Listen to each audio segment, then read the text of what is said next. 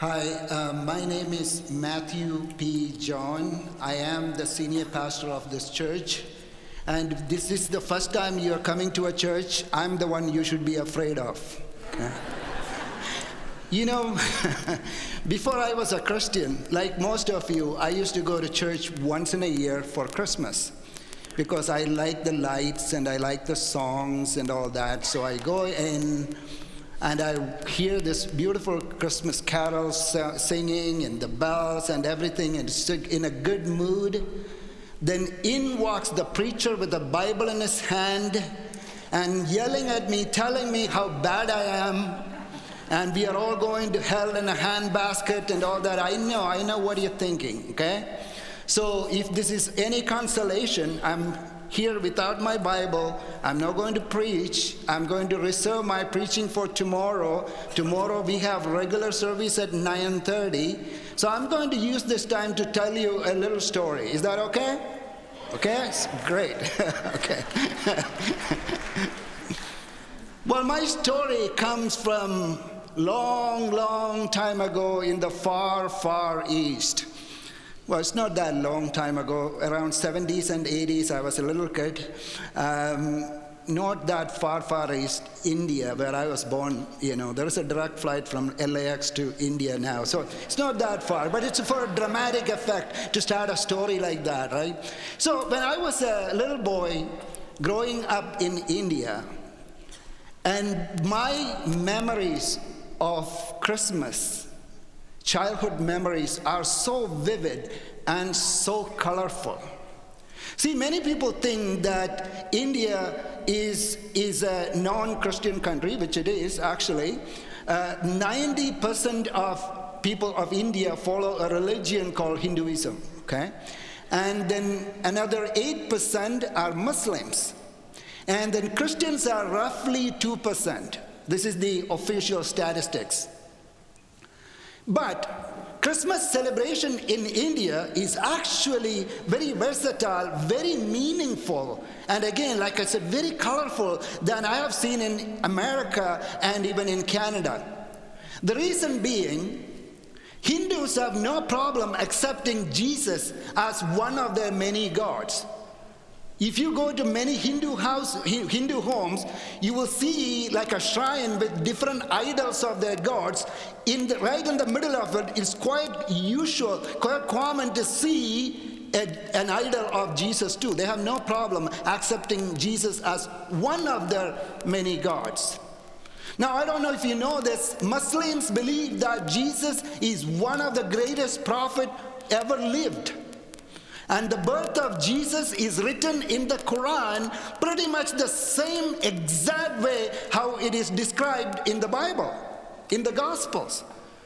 Muslims believe that Jesus is born of a virgin, pretty much like the narrative, the nativity story. So there is no problem for people, of other religion to celebrate Christmas. So it's such a festive season in India to celebrate Christmas. And by the way, do you know what people in India call Christmas? We call it Christmas. Here in America, people are afraid, don't say happy Christmas, let's say happy holiday. We don't want to hurt anybody's feeling. When the Hindus and Muslims are walking around saying, happy Christmas, everybody, happy Christmas, everybody, I don't know. Anyway, I don't want to get into another tangent here. But anyway, one of the fondest memories we have in India, which unfortunately many of you will never have, is that we used to have something called a live manger theater. What it means is, when I grew up in the 80s as a kid, I lived in one of the suburban cities, like Pasadena. But even in suburbs in India, every house will have a barn attached to it. There is a cattle shed. We always, all of us had goats and cows and chickens running around, even in suburbs, upper class suburbs, right? That's the life it was. When we wanted milk, we don't just open the fridge and take it from the plastic bottle. We go to the udder of the cow and get fresh milk. That's the way we grew up. Anyway, but Christmas season, we turned this actual manger, this live actual manger, or we used to call it stable or cattle shed basically, into nativity theaters and real mangers. And we will have live cows, live goats, live chickens, live Joseph, live Mary, live angels, except Jesus will always be a doll, right? Jesus will be a doll. But otherwise, it's pretty accurate depiction of the actual Christmas, right? But the best part though, the beautiful thing about Christmas, live manger theater, is we really get the smell of Christmas. Yeah, that is something we really, really miss in the nativity scene here in America. See, where actually Jesus was born, there was cows and whatever there was, urine and cattle, cow dung, and all that fragrance of Christmas. And we used to get that. It's just a smell. We are inside that scene, right? Now, the reason I'm saying this, I'll show you a picture of the kind of an artistic depiction of where Jesus was born. It looks something like that, basically like a little shed carved inside a rock. And you will see some straw bed, and as I said, you can imagine whatever else was there. It was a noisy scene with the bleating of the sheep and the lowing of the cows and all of that, and that stench of cow dung and all that. That is something the picture cannot depict, right? That's where Jesus was born. Now I'll show you another picture.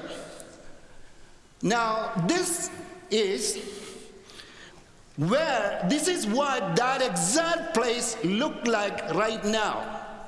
If you go to Holy Land in Bethlehem, there is a place called Church of Nativity, and they basically created a shrine around where it is believed to be the actual place Jesus was born. Now, this is no cattle shed, is it? Actually, when you walk in, I have never been there, but my wife has been there. I've never been to Holy Land. But people say when you walk in, you cannot just walk into this place. You literally have to bend your knee because the way they created it, because you have to go with reverence. You have to bend your knee and go inside like that. What happened? What happened? See, in the early 2000s, there used to be a television show called Extreme Makeover. Have you seen that? Extreme Home Makeovers? And they will take this run-down, damaged property, and then they renovate it, they change the roof, and they change the walls, and they change the floor, and they change everything. And in the end, there is a dramatic reveal. Oh my goodness! That house didn't look anything like. There is a before picture they will show you, and then there is an after picture they will show you. Now this is Extreme Makeover Christmas edition. And I showed you the before picture, and I showed you the after picture. What happened? Christ, the Savior, was born right there. That's what happened. See, the birth of the Savior should radically change the place, the environment in which he is born. Otherwise, Christmas is not Christmas. It's a holiday. I think the secular people are right. If you want to really call it Christmas, you should let Christ be born in your heart. See, our heart, the Bible says, Jeremiah 17:9, this is what it says. Our heart is more deceitful than all else and desperately sick. Who can understand this? My heart right here is a cattle shed. with full of clamor, full of dirt and filth. And I put a nice blazer on top of it, say, I am the senior pastor of this church. And you'll say, wow, good job. But God is sitting in that pew and looking at me and say, Matthew John, I can smell you. The stench that coming from your heart can penetrate the nostril of God. And I want you to remember, and that this Christmas, to be Christmas, we have to let Christ the Savior be born in our heart. 1 Corinthians chapter 3, verse 16 says this. Do you not know that you are the temple of God and the Spirit of God dwells in you? So the same heart, when Jesus Christ is born, he radically transformed this into a temple. Same thing that happened to the manger in Bethlehem. Once it was made of mud and now it is turned into marble. Once there was bleeding of goats and loving of cows. And now, if you go there, the choral music and the worship music all the time, because it's Church of Nativity, songs there. Once it had the stench of cow dung, now there is fragrance. There's the fragrance of incense. God changed a stable into a temple. That physically happened in Bethlehem, metaphorically, spiritually happened right here. Right inside my heart. He took it, transformed it, and said, Matthew, I'm going to make it a house of God. I really, really want you to have that experience today. I really want you to have it. Please don't walk away. I know this is probably the only time you come to church. Do not waste this time. This is such an important time in your life, and I'm telling you. You know the famous story, there is no place in the inn, and Joseph and Mary walking around where Christ the Savior can be born. There were 5-star hotels and 3-star motels all around. They all said, no, we are busy, we don't want you. Do you know where all those 5-star hotels are now? They are nowhere. They are deep, buried under the mud. Archaeologists are digging up, excavating them piece by piece to see how Bethlehem used to look like. All those 5-star hotels. Oh, but the manger of Bethlehem, that little smelly place, has become the house of God. And if you hear a knock at the door of your heart, don't let Christ the Savior pass by you. Don't hold on to your mansions and your career and your everything and even your family. There is nothing more important than Christ the Savior being born into your heart, to have an extreme makeover heart edition. Now that is the real Christmas. And I want you to know that Christmas is not something you celebrate. Christmas is something that happens to you. Christmas has to happen to you. 1987, in a July evening, that's when Christmas happened to me.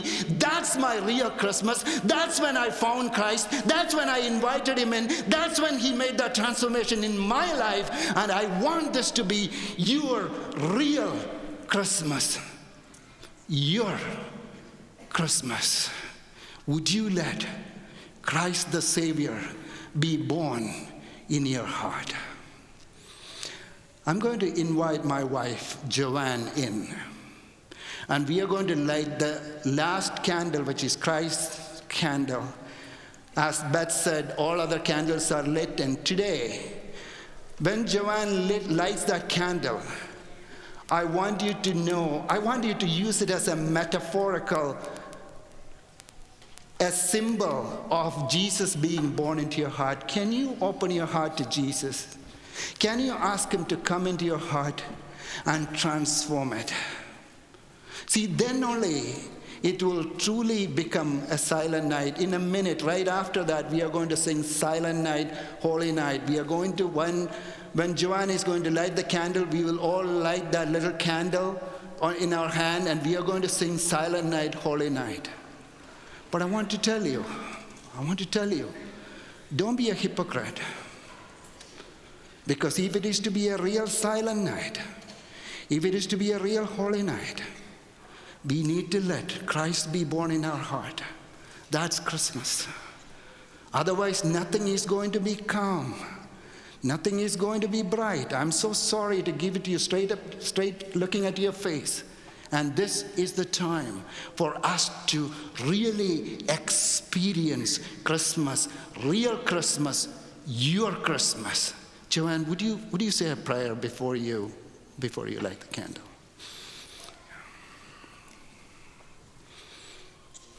Heavenly Father, I thank you, Lord, for this time. I thank you for this privilege. I thank you for the gift of you. As I think about all of our homes, our spaces that we decorate and set up and pretty up for this season of Christmas, oh Lord, I think with joy and praise when I think of once we open up our hearts to you, we're allowing you to do exactly that in our hearts and in our lives. And I thank you, Lord, for that privilege. Father, as we go out, as we speak and interact and go out to the people outside of your church, of your family, I pray that our words and our deeds will also impact them in a way where they will desire to have that same experience of having you in their lives. The joy, the beauty, the light that comes from knowing you and giving our hearts and our lives to you. All this, Lord, I place in your hands and ask for your blessing. In your name I pray. Amen. Amen.